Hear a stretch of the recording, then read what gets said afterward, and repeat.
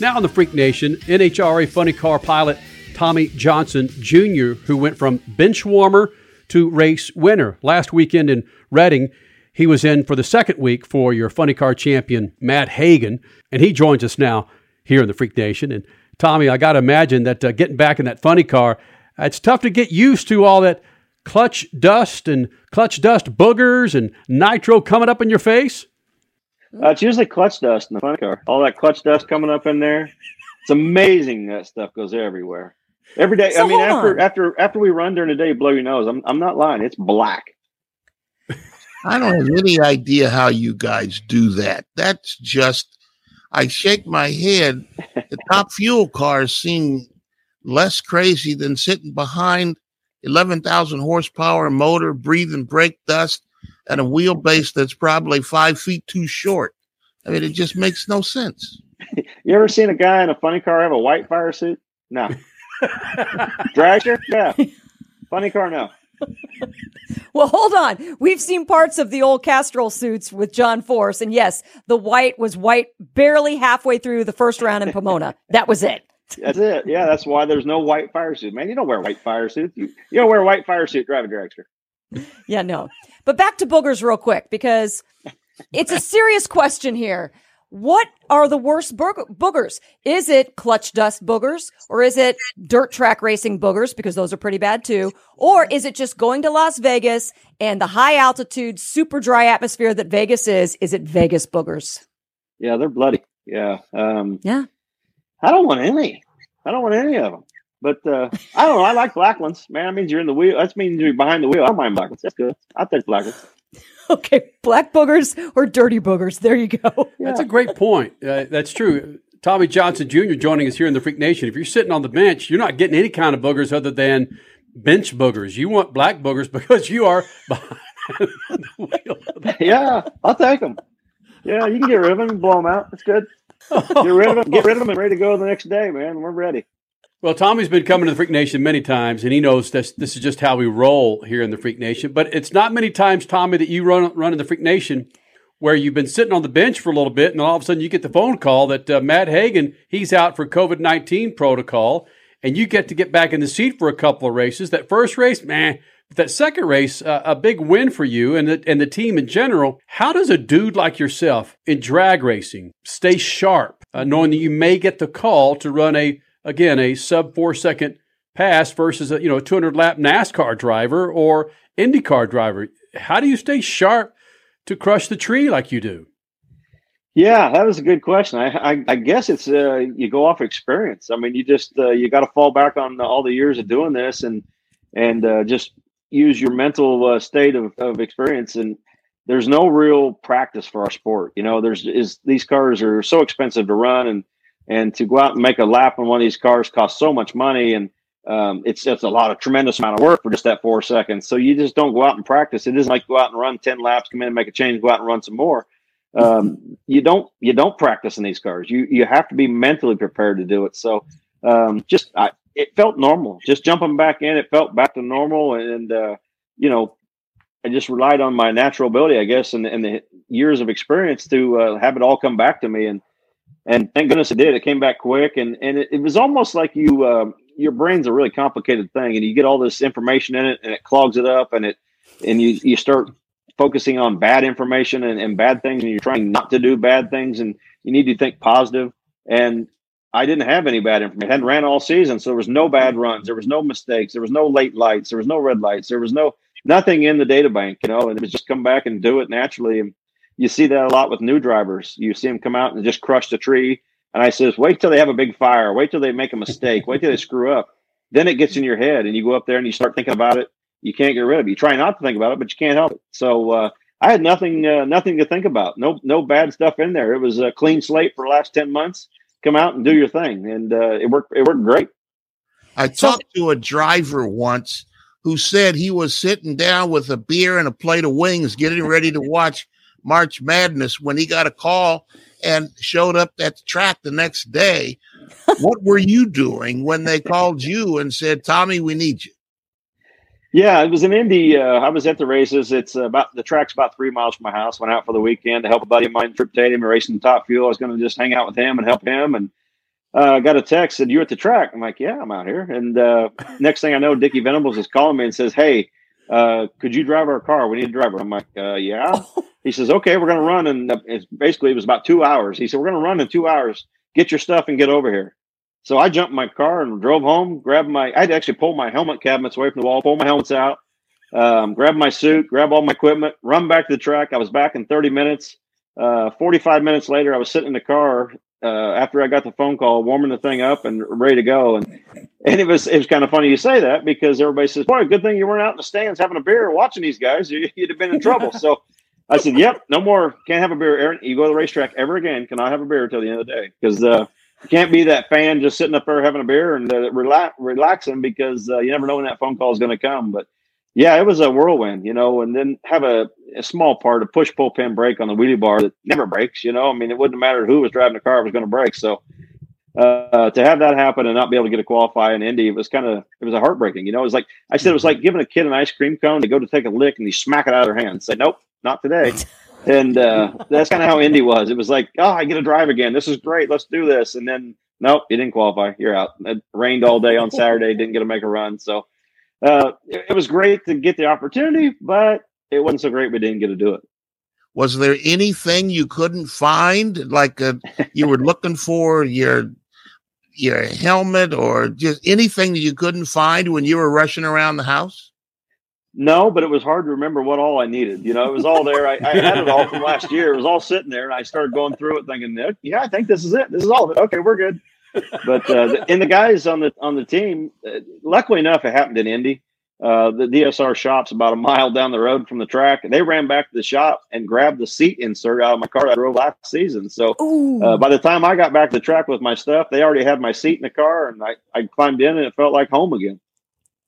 Wow. So Tommy Johnson Jr. joining us here in the Freak Nation. You were talking about how you didn't have any bad information in your head to go on to the track to make bad decisions necessarily for race weekends. However, what sort of, do you give a thumbs up or a thumbs down to the training that some drivers do? And I'm sure you've done it in the past too, to the tree inside the transporter and practicing your tree reaction times away from the track. Is there a lot of benefit to that, or is it just kind of so-so? I think it is. It depends on who you are and what works for you. I've never been able to have success doing that. It's so different from actually being in the car and doing it. There's fans in the stands. There's a guy in the other lane, and the car's running, and you have all these other factors involved. And you're sitting in your basement doing this tree. Anybody can cut a good light on a practice tree. I think. It's you don't have all the distractions. You don't have everything going on. It's just not the same for me, and it's never worked. So I've never been able to see any benefit from doing it. It might be a muscle memory thing that you can do, but it's just not something that's always worked for me. And I know guys that do it. They do it religiously and do it every week, and it works for them. It really makes them better. But I've tried, and it doesn't do anything. So I got one. I've tried it. It's sitting in the basement. It's probably got a lot of dust on it right now, but it's there. Would it help if you had a fan and you were blowing brake dust up your nose? Would that make it easier for you to train in real life conditions? Yeah, they talk about these simulators, all these simulators in racing now. These guys got simulators and they do all the simulation. I said, can you build a simulator that actually moves the earth, and the ground's shaking and your whole house is vibrating, and if you're doing this? I says, you just can't simulate drag racing, 11,000 horsepower simulation. There's no way to do that, and I don't think you can get any benefit from it unless it's real, Yeah, we have the U.S. Geological Survey looking at the seismograph and see the things, needles start to bounce. And they said, Tommy Johnson's just practicing. Don't worry about it. That's probably true. That's what would happen, too. Because, when you come to drag racing and the ground moves and the earth shakes and the grandstands are fighting, you can't simulate that. There's only one way to do that. That's put a little nitro in the tank and light that thing up. Tommy Johnson Jr. joining us here in the Freak Nation. And Tommy, drivers are particular about their cars. Did you call Matt and say, how does she react to this? How does she drive here? What are some intricacies about your car, Matt, that I need to pay attention to? Or do you make it your car once you sit in it? Yeah, no, I haven't talked to Matt. We texted a couple times. He just said, hey, thanks for filling in for me, and I hope you're getting better, and Really never talked about it. I jumped in the thing, and nowadays these seat inserts, most of the chassis are made very similar. The seat insert is kind of made for each driver, and it kind of gets you where you want to be and where you're sitting in the car. And luckily enough that the car I got in, Matt's car, was very similar to mine that I drove last season, with being with DSR for 7 years. We had very similar equipment. So most of the things were the same. The throttle pedal was a little different. It was different than mine, but wasn't something you couldn't make work. And the steering wheel, his steering wheel was a little bigger than mine, but just other little things like that. It was very similar. And you don't know how they drive until the first run. And it was a flawless car. I mean, it was a great team. You can see why that team has won a couple championships together. And it's just a very well-oiled machine team, and they do a great job and made me feel very comfortable. And, Dickie mentioned to me, you drive the car the way you drive, and I'll tune the way I drive, or way I tune, and we should be okay. And it's just a combination of a great team and great equipment, and just being able to fit right in right away. It worked perfectly. So with that throttle pedal, with the steering wheel and some other things, did you change them to your liking, or did you keep them the way that Hagan has them and you just drove it anyway? No, I kept them the way they were.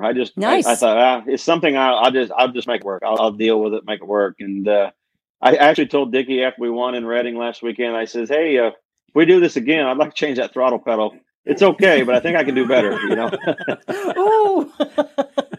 And I know we've talked about muscle memory, earlier in this interview, but when you get up on the starting line with Ron Capps, when you were up on the starting line with John Force, did any of the pre-stage rituals, does that stuff just come naturally back into your head about what they're going to do in the other lane versus you? Or was some of it like, oh yeah, I forgot about that?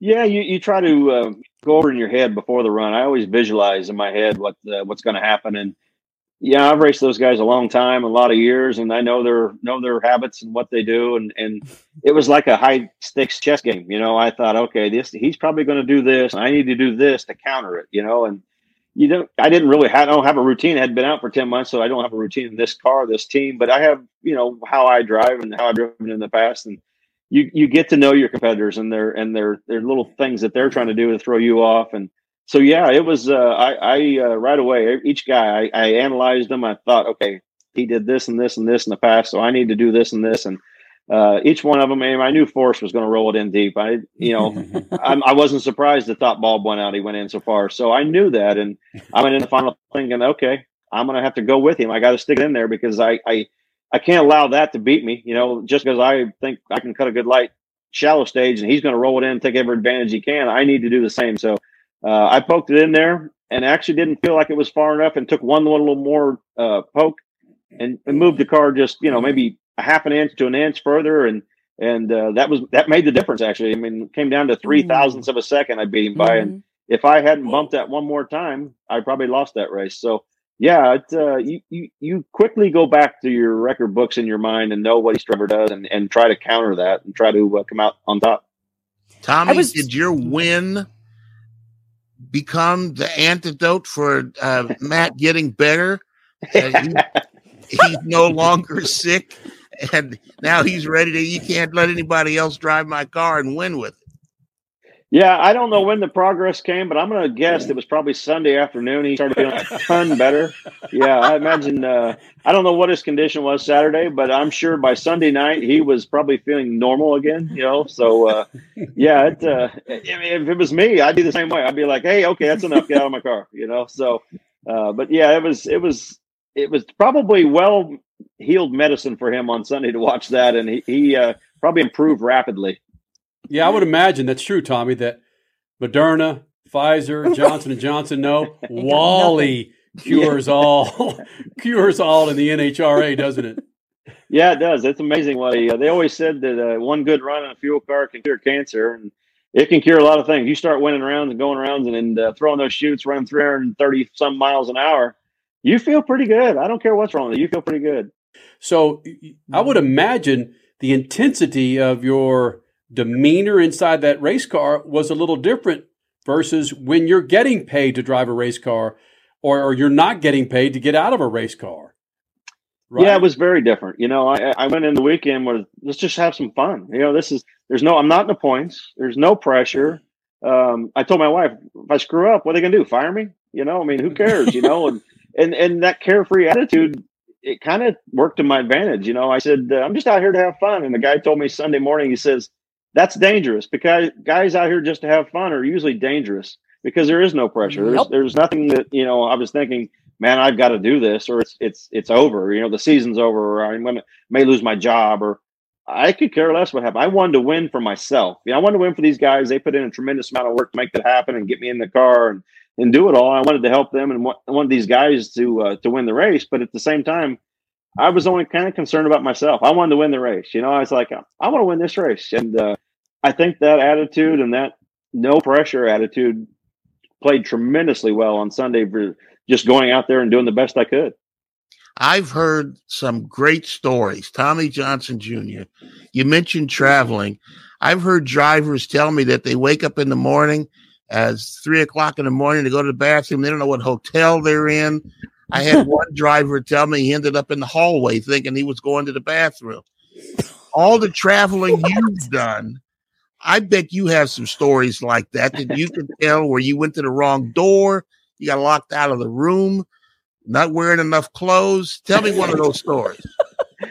I have gotten up in the middle of the night and ran right smack into the wall thinking the bathroom was the other direction. Yes, that's you forget where you're at. I went through the hotel room and my key wouldn't work and go back to the front desk, and they said, well, sir, that's not your room. Man. Oh, you're right. That was last week's room. You're right. So, yeah, there's been many of them. Thankfully, none without clothes on. So, yes, no. But you start losing track of where you're at. What place? Where are we? And fortunately, I've been able to travel the world in a race. That was kind of cool to be able to go. I've won a top fuel race in 6 different countries. So, yeah, the traveling part it's a great experience, but man, it's a grind, and you feel for these guys. And I mean, NASCAR guys running 36 times a year. I can't imagine doing that every year. And NHRA, we run 24 times a year. And it just, after a while, you think, man, where are we? What race is next? What city am I in? Tommy Johnson Jr. here in the Freak Nation. Buddy, thanks for doing this. Appreciate it, guys.